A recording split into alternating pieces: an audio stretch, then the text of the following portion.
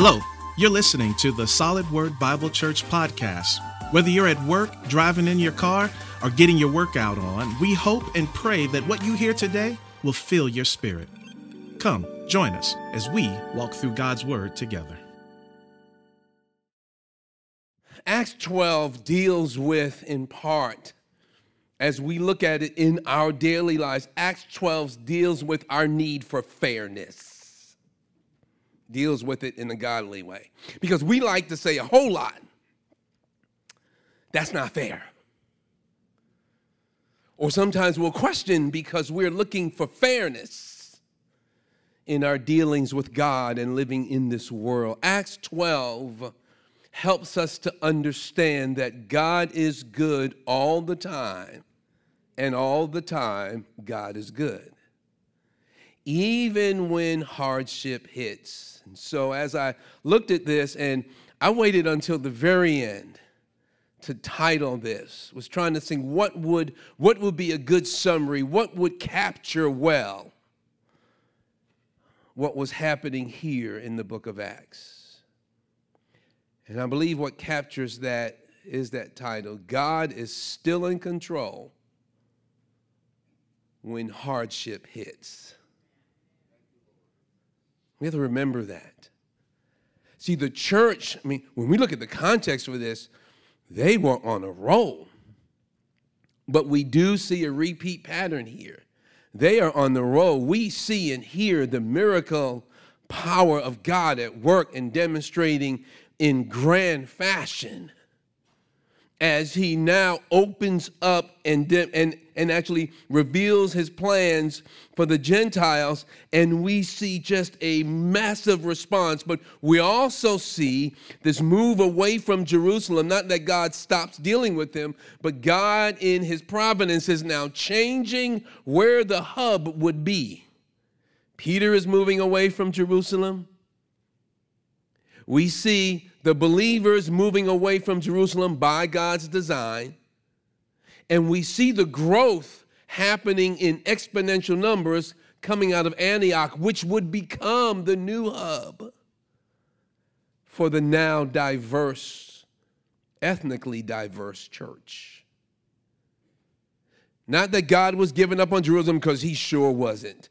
Not that somehow they took a lesser spot. No, but the highlight and the focus begins to shift. And now this chapter 12 really, shows and demonstrates this transition from Peter and the saints in Jerusalem to Paul and the saints coming out of Antioch and into the rest of the world. And so as we look at this, I want us to let God deal with. It's hard for me. I want us to let God deal with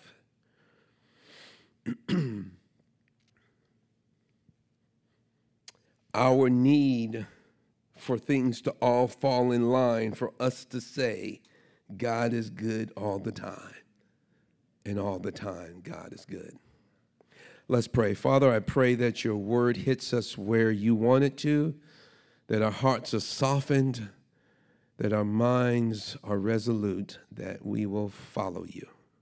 I pray for those that don't know you, Father, that this would lead them to come to a saving knowledge, to salvation in you through Christ.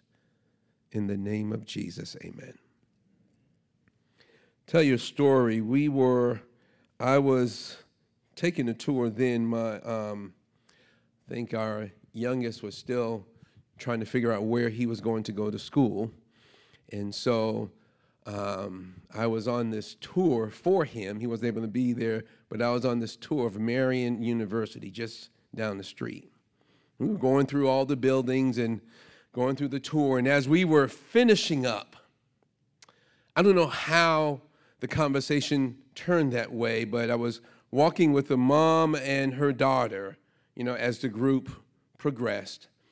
And she just started saying, I really praise the Lord for being here. I didn't know why she felt to tell that to me, but it was, I just think, by design. And so we leaned in, tell me why. I want to know why. If you are bold enough to tell a complete stranger that you are excited that God has you here, I want to hear that story. And so she begins to talk about how they were on a trip. And being on that trip, she started feeling really bad. She started feeling extremely bad.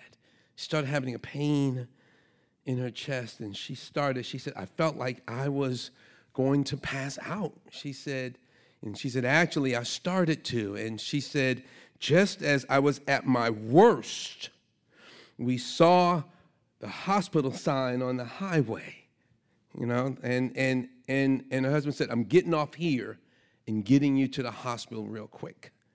And they pulled off, she said, and got her to the hospital, got her in, and found out that she had a blood clot that she had passed. And it was moving up toward her heart. And thus, the doctor said, if you had not gotten here when you did, she would have died. And she said, the Lord just had us at the right spot that her husband could see the hospital sign and that she was delivered. Can I tell you my first response? For those of you that know how my sister under me died a few years ago, right before her 51st birthday, was that she did not know that she had passed a clot and had called the hospital and was sitting on her front steps of her townhouse waiting for help to arrive. And as they did, partly in their error, but still within the Lord's providence, they asked her if she could walk. Worst thing that happened, she got up and walked, and the moment she did, she collapsed. And of course, they got her to the hospital, and 2 hours from that time, she was in the presence of Jesus. You know what came to my mind when that sister told me that? I said, God, really? You saved her, but you couldn't save Sabrina? And then right behind that, the Lord said, that's because this is what I wanted. And it just calmed me down. And I said to her, with all I had, praise God, sister, I'm so glad the Lord answered that way on your behalf. What God told me that day, which it actually helped me greatly after that, and I see why. The Lord actually reminded me I had your sister all the time. This is what I allowed and chose. And I was able to move on. But you know what it dealt with too? That's not fair, God. That's not fair. Oh, but it's God's plan. Let me read. About that time, Herod the king laid violent hands on some who belonged to the church. He killed James, the brother of John, with the sword. And when he saw that it pleased the Jews, he proceeded to arrest Peter also. This was during the days of unleavened bread, and when he had seized him, he put him in prison, delivering him over to 4 squads of soldiers to guard him, intending after the Passover to bring him out to the people. So Peter was kept in prison, but earnest prayer for him was made to God by the church. Now, when Herod was about to bring him out on that very night, Peter was sleeping between 2 soldiers bound with 2 chains, and sentries before the door were guarding the prison. And behold, an angel of the Lord stood next to him, and a light shone in the cell. He struck Peter on the side and woke him up, saying, "Get up quickly." And the chains fell off his hands. And the angel said to him, "Dress yourself and put on your sandals." And he did so. And he said to him, "Follow me." And he went out and followed him. He did not know what was being done by the angel was real, but thought he was seeing a vision. Remember, he just had one a few chapters before. When they had passed the first and the second guard, they came to the iron gate leading into the city, and they went out and went along one street, and immediately the angel left him. When Peter came to himself, he said, "Now I am sure that the Lord has sent his angel and rescued me from the hand of Herod and from all that the Jewish people were expecting." God, that's not fair. You get that line in the beginning? James gets one line. James, the brother of John, was killed by the sword. Now, many of us, to try and make this fit, some of our little twisted theology will say, well, maybe James did something that warranted that. These were both two faithful men to Christ who walked with him, who came and were faithfully serving in the church. One gets a one-liner as he is ushered into the presence of the Lord, and the other gets rescued. And I will tell that for you and I today, that's going to play over in our lives over and over and over, that God is the one who chooses. We actually see a pattern here happening with the church, and we see it repeatedly. We have the progress. God moves powerfully, and the gospel is proclaimed and large in the kingdom. Let's look at Stephen. Remember, many are coming to faith. Christ is being proclaimed. Whole lot of people being saved. Opposition comes. A godly person who is loved by many stands up to it, in the will of God, and God in his own providence and wisdom allows that person or one person or some person to be taken down or out. It causes something to happen. The persecution is squashed. We once again get people that are scattered, and they again begin to see gospel fruit because they are honoring God. And once again, opposition raises up. And we see again, violent opposition comes, and once again, someone else who was well loved. You talk about, these were the three that were in the inner circle with Christ. You and I, in some of what's being taught today, would tell us, oh no, I'm in the inner circle with Christ. Nothing's going to happen to me. You get one line. They talk about you coming home. And it messes with how we have portrayed the faith. If I'm faithful and I'm in with the Lord and I'm doing what he says, I'm a king's kid, I'm protected. You are. You're not on your way to hell. You are on your way to an eternity in Christ because you already belong to him.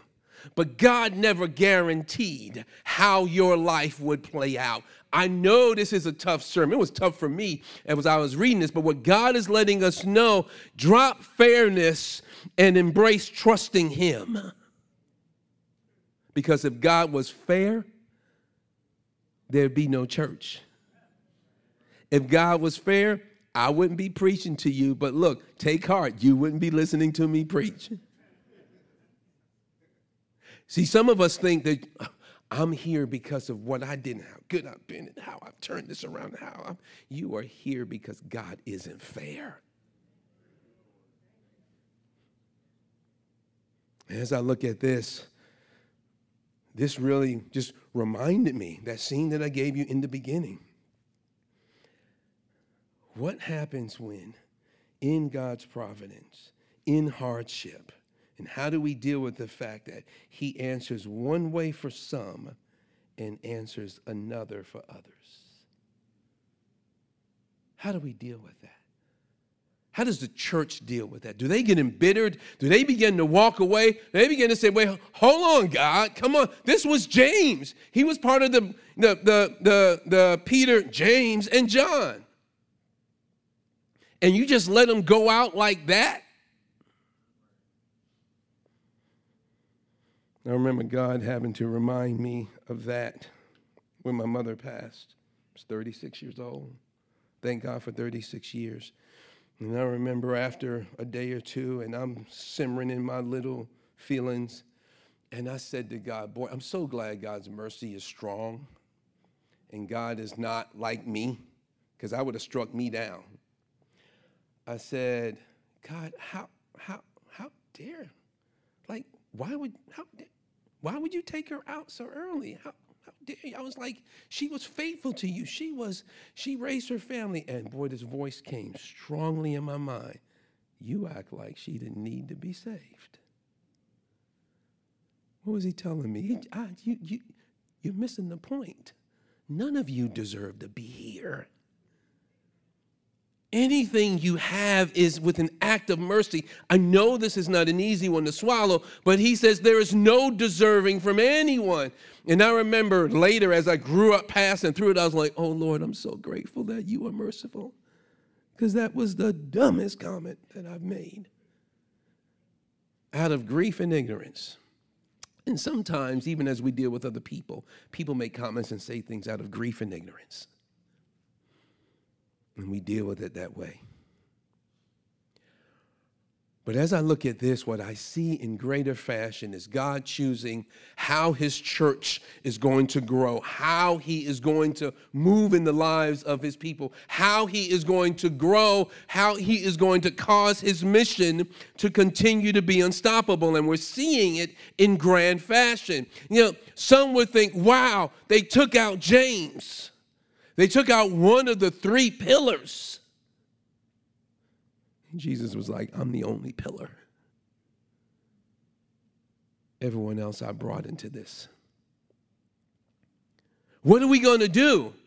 And God in his grace shows, yes, I allowed that because in a sinful world with his people, sometimes he allows the persecution, the pushing, the hardship. He allows certain things to happen, and he wants us to trust him equally as if he's about to do what he did with Peter. And what he shows us is that he is still in control. He was not out of control with James. He was in control, and he's demonstrating it as we get to Peter. Because as we get there, gospel spreads, success comes, opposition rises, James is taken out, Peter is now on the verge of being taken out. Some believe that what Herod wanted to do, this was the grandson of Herod the Tetrarch. This was the one, Herod, the grandfather Herod, because this king was called Herod Agrippa, which he was usually referred to as Agrippa. Luke was wanting to make the tie with the previous Herod, because the previous Herod was the one who was in cahoots to crucify Jesus. And so he went, and also that was the same Herod who had John the Baptist beheaded. So granddad was violent in his 35-plus year reign, and grandson in his 3-year reign was equally as violent. And so we see a world where we have violent people opposed to God and his Christ, opposed to his kingdom, pushing against it. And we are attempting to say, God, what are we going to do? God says, I've got this. I've always had this. But hold on. One of your own, he says, I knew about him. But watch what I do with him. And let that encourage you as well. Let James encourage you. I said to myself, when I first started reading and understood this, what do you say to Mrs. James? What do you say when Peter gets rescued? You say that God is still in control. You don't say it in a cliche way, in a cliche way, but you still say, God is still in control. And so we get here that Peter now is locked down. I put here, look, James, let me back up just for a second. James seems to be dishonored in his mentioning. After all that he's done, I would think in my little human puny mind that he deserves more of a mention than, and he was killed with the sword by this evil dude Herod. I want to say, God, that's it. But understand, James wasn't in this for recognition, and neither are you. James wasn't seeking to be spoken of well. He was seeking to be honoring to Christ. And so we need to understand our whole mission, whether God acknowledges us publicly or not, is to honor God until we die or leave this earth if he comes before then.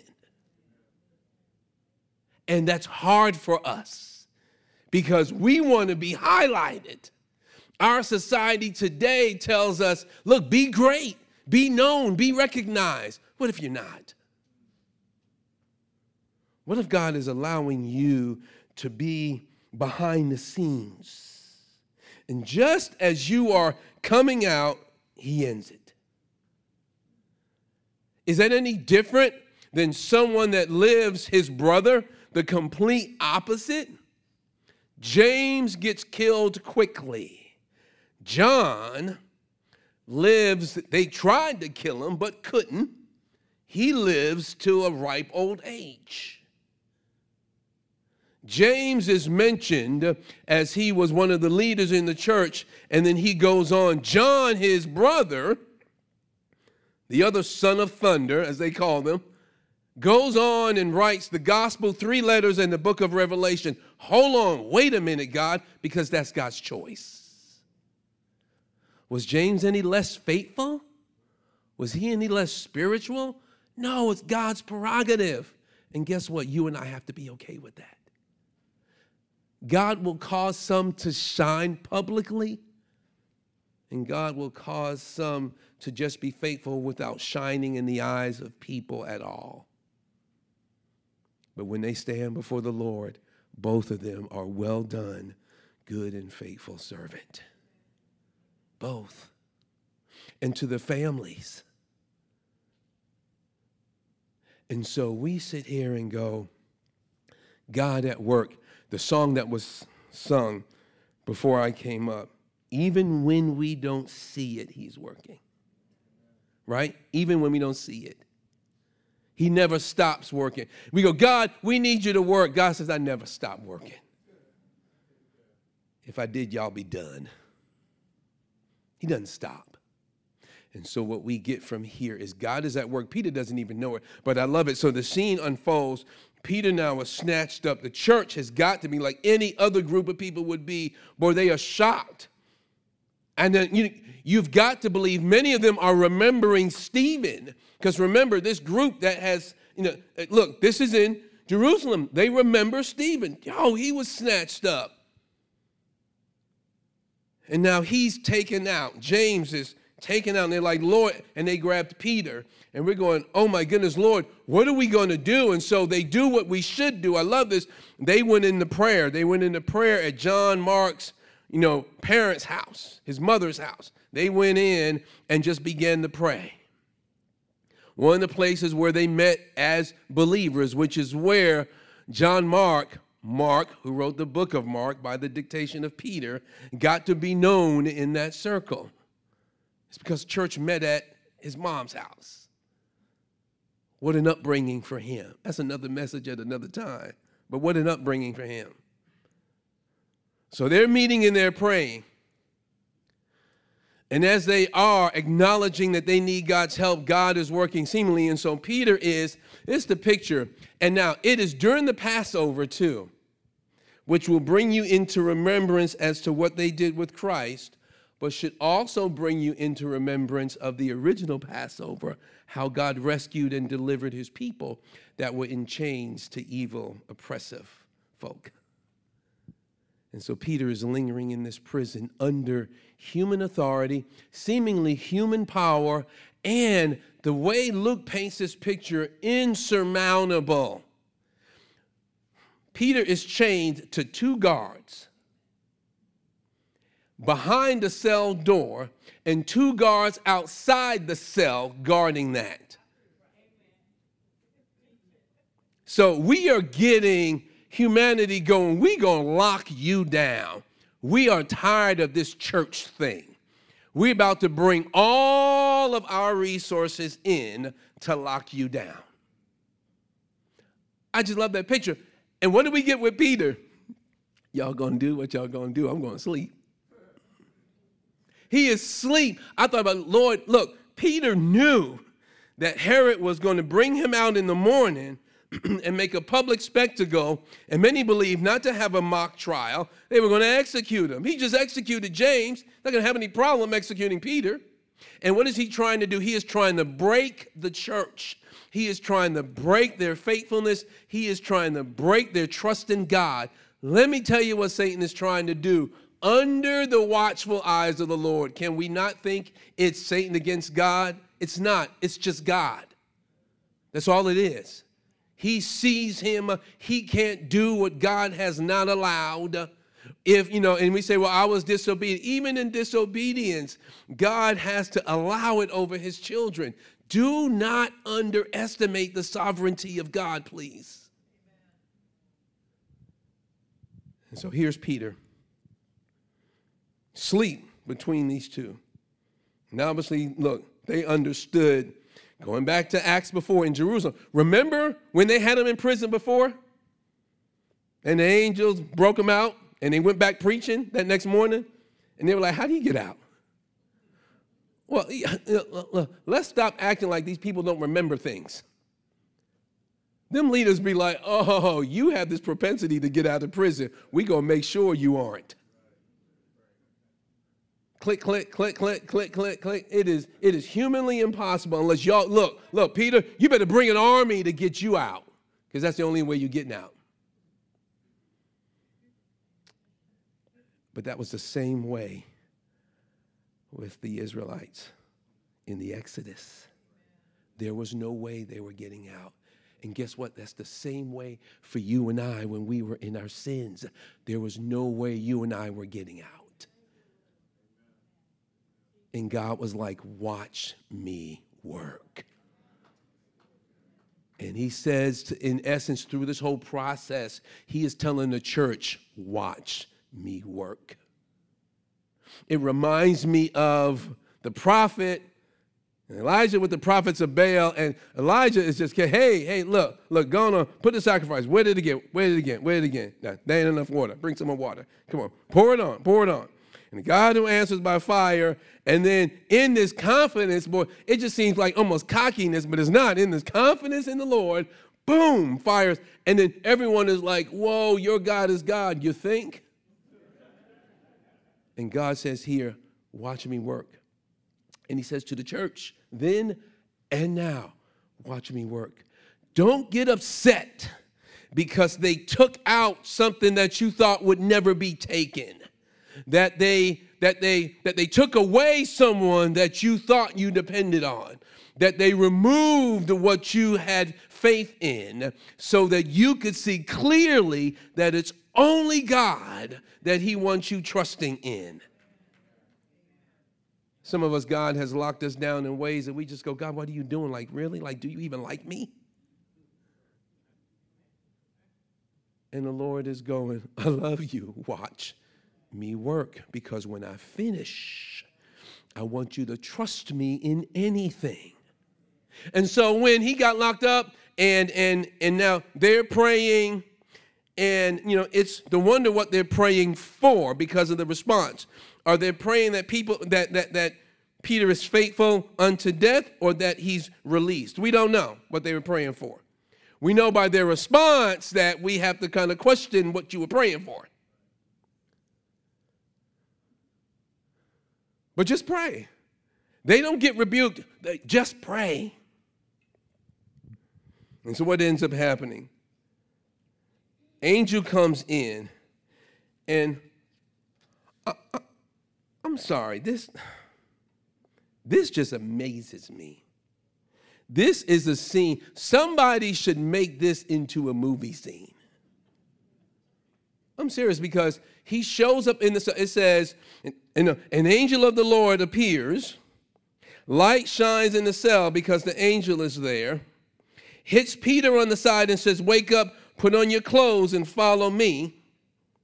And I love this. It's the command from the Lord to follow him. Get up and follow me. And what happens when the Lord calls for obedience? He deals with whatever is holding you down. What happens? It says the chains fell off. Peter didn't take them off. He didn't say, wait, Lord, let me get these chains off. No, they fell off. Why?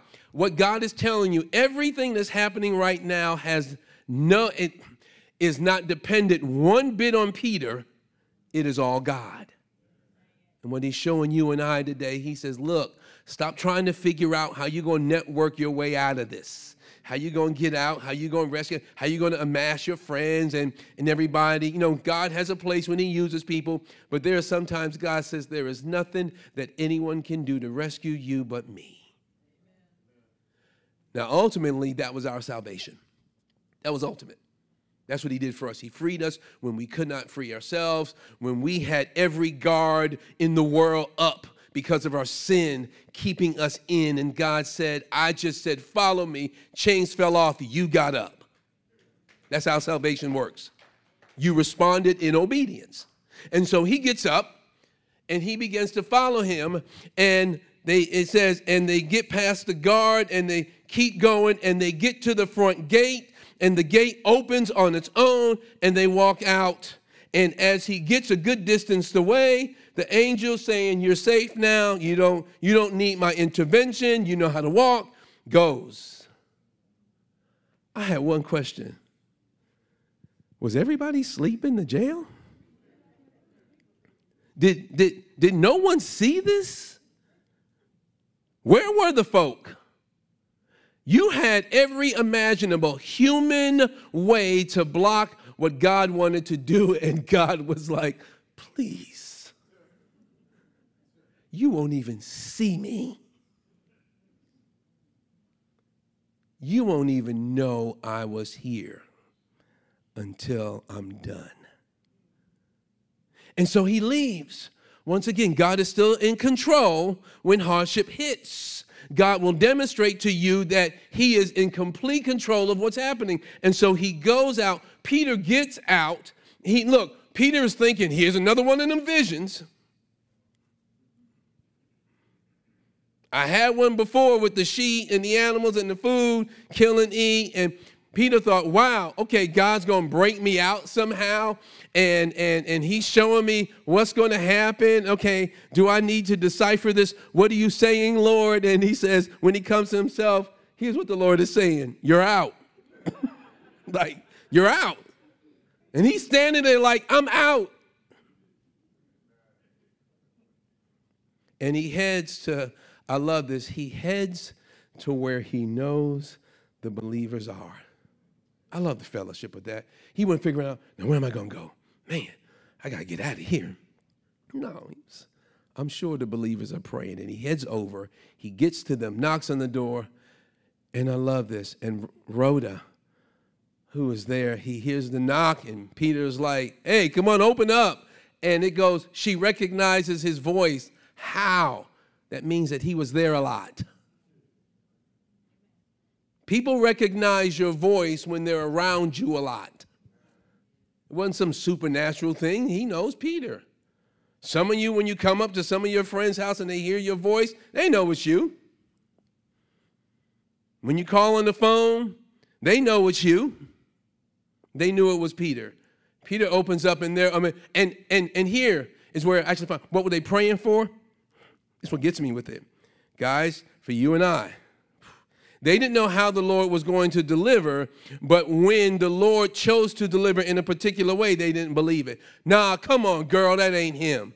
And look, I know it's him. I know his voice. It must be his guardian angel. What? Y'all making stuff up, right? Because it was believed in their circles that your guardian angel could take the form of you. Now, they had no Bible on that.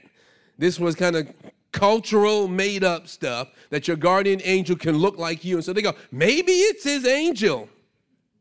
Maybe God answered the prayer. And sometimes it seems so insurmountable. It seems so against us. And we pray like we should, asking for God's intervention, but don't believe that God is intervening when he does. It's got to be something else. God, this ain't you. What did you pray for? That's why I asked. I have no idea what were they praying for. God, just make him faithful to death. God's like, he ain't dying yet. And then when he shows up, they are shocked and amazed, and they are like, wow. Once again, God's great rescue. We see that pattern happening again. God rescues wonderfully. But God's not done yet. He's not finished. He's going to deal with that threat in a little while. But Herod thought he had power. When they got up that next morning and Peter was gone, they were like, again? Y'all, I thought we handled this. He goes into an investigation, and here's my deal. You were using human power to destroy one of God's own, and because God worked, now he's going to allow human power to destroy themselves. What happens? The guards who were there, when they woke up And or when their eyesight came back, we don't know whether they were asleep or not. The scripture doesn't say. It says Peter was asleep. We don't know if they were asleep or not, or just put in a trance. When they got up and realized that the chains were still on them, that'll preach, but not on Peter.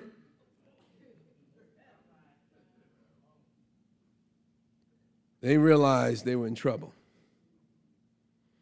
And when Herod came in, he wanted blood. He wasn't going to get Peter's, so he got theirs. It says that those guards were executed. They say, well, God in heaven, look, you didn't want God. You thought your power was enough. God showed you that your power, world, sinner, unbeliever, person against God and his church, he showed you that your power is nothing. You only do what he allows. Saints, can we remember this if we remember nothing else? This world will only do what God allows. That's it. You say, well, I don't understand why he allows that. Why on earth will he take some and not the other? I don't know. But since God is smarter than me, if he's not, I don't want him as my God. If I can figure him out, if I can make up a formula and go, okay, I got you figured out, or if I have to tell him what to do, he's not God, I am. And if my God is weaker than me, I don't want that. You want an awesome God. You want a God that can't be figured out by your little mind and thinking. You don't want a God that you can put in a package, in a box, and say, this is what you're going to do, and here is how you're going to act. As if he tells you and I that, and sometimes he does the miraculous. But as I look at this, he's set free, and Peter understands, I need to leave Jerusalem. Here's what ends up happening. The shift has begun. Peter knows, at least for a time, he has to get out of Jerusalem. And he leaves. And Herod, in his anger, goes up to Caesarea, where he has a home as well, and he's hanging out. And God is not done with him. Don't let the text make you think it was just because of what he did later. And so, again, God in his rescuing dealt with the immediate threat, and he's going to deal with the present threat as well. Now, Luke does not give chronological order for this. If you look at it, there's a bit of time, but Luke takes the death of Herod and brings it into the current context because he wants you and I to get closure on this era of the center being Jerusalem when God is moving it out, and the center will now be Antioch. So Peter leaves, and people are scattering and fleeing. The church is still there. He said, go get James, which was the brother of Jesus, half-brother. He would take the place of the other James in being a leader of the church. We get introduced to him again in Acts chapter 15 when they had the council of churches. So the half-brother of Christ, who in the beginning, remember, they didn't believe that Jesus was who he said he was now a firm believer in Jesus, and he became one of the anchors in the church after James, the brother of John, was killed. And so when Peter says in the text, go get James, go tell James, he's telling him, you up. You need to come to Jerusalem. You up, buddy. Get in here and lead this. And I'm going to tell you the faithfulness that takes. Because, okay, look. If you knew that they had target on leaders, we have a whole lot of people, they want to be leaders until they see that first leader taken out. Ooh, wait, hold on a second. Then they see that second leader taken out. Ooh, Lord, I sense a different calling. Ooh, what you saying, Lord? Out the city? Oh, I'm going. For James to step in knowing what happened to Stephen, to know what happened to James, the inner circle, and to know what almost happened to Peter if God had not intervened, takes great faithfulness. It takes great faithfulness because you already know you are marked, buddy. But God dealt with the immediate threat. Herod gets down, and as you read here at the end, now 20. Now Herod was angry with the people of Tyre and Sidon. This was a continual fighting that he had with this group. And they came to him with one accord, and having persuaded Blastus, the king's chamberlain, they asked for peace because their country depended on the king's country for food. On an appointed day, Herod put on his royal robes, took his seat upon the throne, and delivered an oration to them. And the people were shouting, "The voice of a God and not of a man." Immediately an angel of the Lord struck him down because he did not give God glory, and he was eaten by worms and breathed his last. Stop there for a second. Now, you would think that that happened kind of all at once. It didn't. Herod did die, and he did die from an intestinal disease. But what God is telling you is that that intestinal disease was God-driven. What happened in that time? See, Herod was feeling himself, hey, I'm going to stop this whole church thing. I'm going to stop this whole Jesus thing. I was like, bruh, they didn't stop Jesus. How do you think they're going to stop the Jesus thing? But okay, you can try. And so he gets in, and it is actually, history actually says, Josephus kind of alludes to this too. I mean, tells about this. He had this robe made of all silver. And when he came out, the sun glistened on it, and he looked magnificent. But as a Jewish person, he knew from his history, when there is any kind of likening you to the God of the Hebrews, you don't embrace that. Boy, you deflected big time. And I guess he was feeling, hey, I'm it. And he accepted it. And God was like, I'm ending you. You don't take my glory. I just demonstrated myself in glorious fashion with Peter. And you think you can take my glory? I tell folk, sometimes we think God is some sort of softy in the corner waiting for us to like. No. And it said the angel of the Lord struck him, said that intestinal worms. Oh, it took a while. And here's the deal too. All the while he is, as my mother would used to say, all the while that he was prancing and kimbroing. I still don't understand what that word means. As he was dancing around thinking he was somebody, God had already determined you will be seen as no one. Whereas your father was allowed to have a long reign from 4 BC to 39 AD, your grandfather, you got 3. Once again, God's choice. Why? God's choice. God's choice. And it says, and he fell down and breathed his last. He died. Here's the important point, and we close on this. Here's the important point. Verse 24, but the word of God increased and multiplied. What was their whole point? They were trying to get the word of God and as a result, the growth of the church to be stopped. The only thing that was stopped were the people that were trying to stop God's plan. And what ends up happening? The word of God keeps growing. Why? Because that's what God intended. So when I say that the mission is unstoppable, it's because God is at work, not you and I. It's because there's nothing that we and any outsider can do to change the fact that God has a mission. But what he's saying to you and I is, please believe it. Not because I need you to believe. No, you and I need to believe. Because God's mission will succeed. It's just, do you want to be a part of it? Or do you want to be opposing it? And so we see here, God is still in control when hardship hits. That last line, but the word of God increased and multiplied. That means that the church grew. That means that preaching was proclaimed. That means that God, look, folk were going on from there, winning more and more people to Christ. Even though we had all this hardship and pain that happened, James's family was still hurting that James was gone, and yet they could trust in the Lord. So here's some questions I had. Herod faced divine judgment.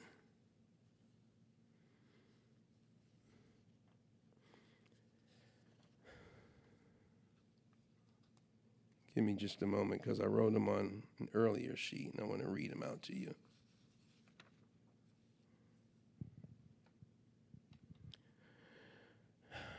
Why does God allow one faithful sister or brother to die in their struggle against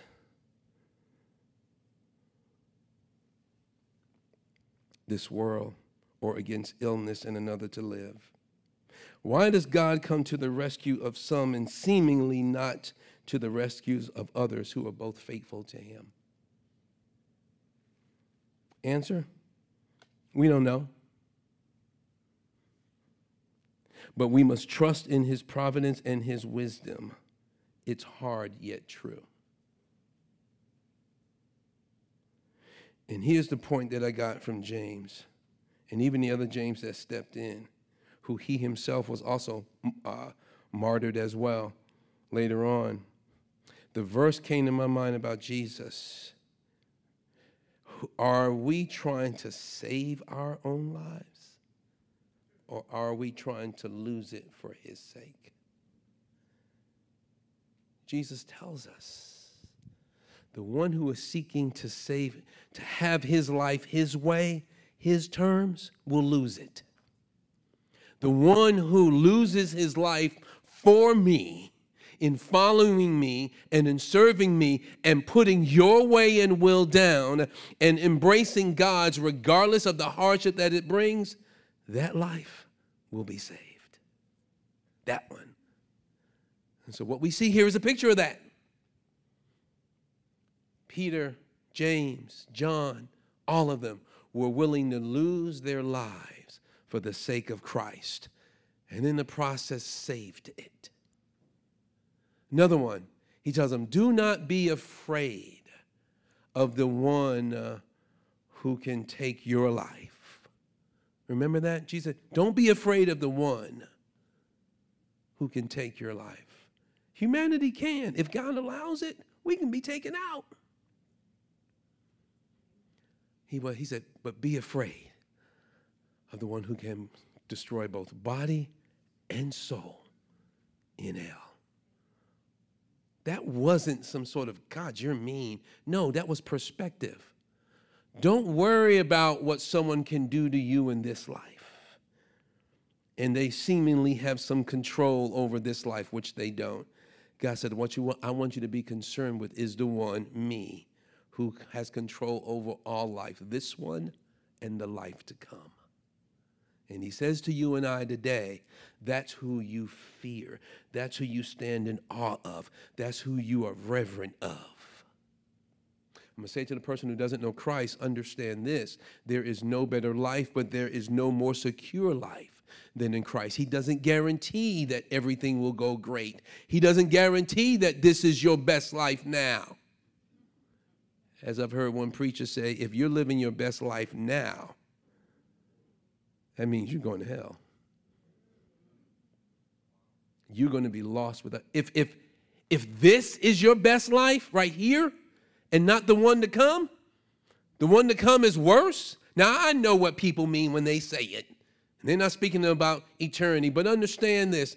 This may not be your version of a best life now. It may be what God desires of you now. But understand that the best is yet to come. Most times when we say that, we're thinking of somewhere down the line, this side of death. God says, no, it actually may be on the other side. But that's okay. Because he says to you and I, that's better for you. That's best for you. He tells us to stand strong. I am still in control when hardship hits. You've been listening to the Solid Word Bible Church podcast, and we trust that you've been blessed. If you'd like to learn more about us, you can visit our website at solidword.org. Thank you for joining us today, and we'll see you next week.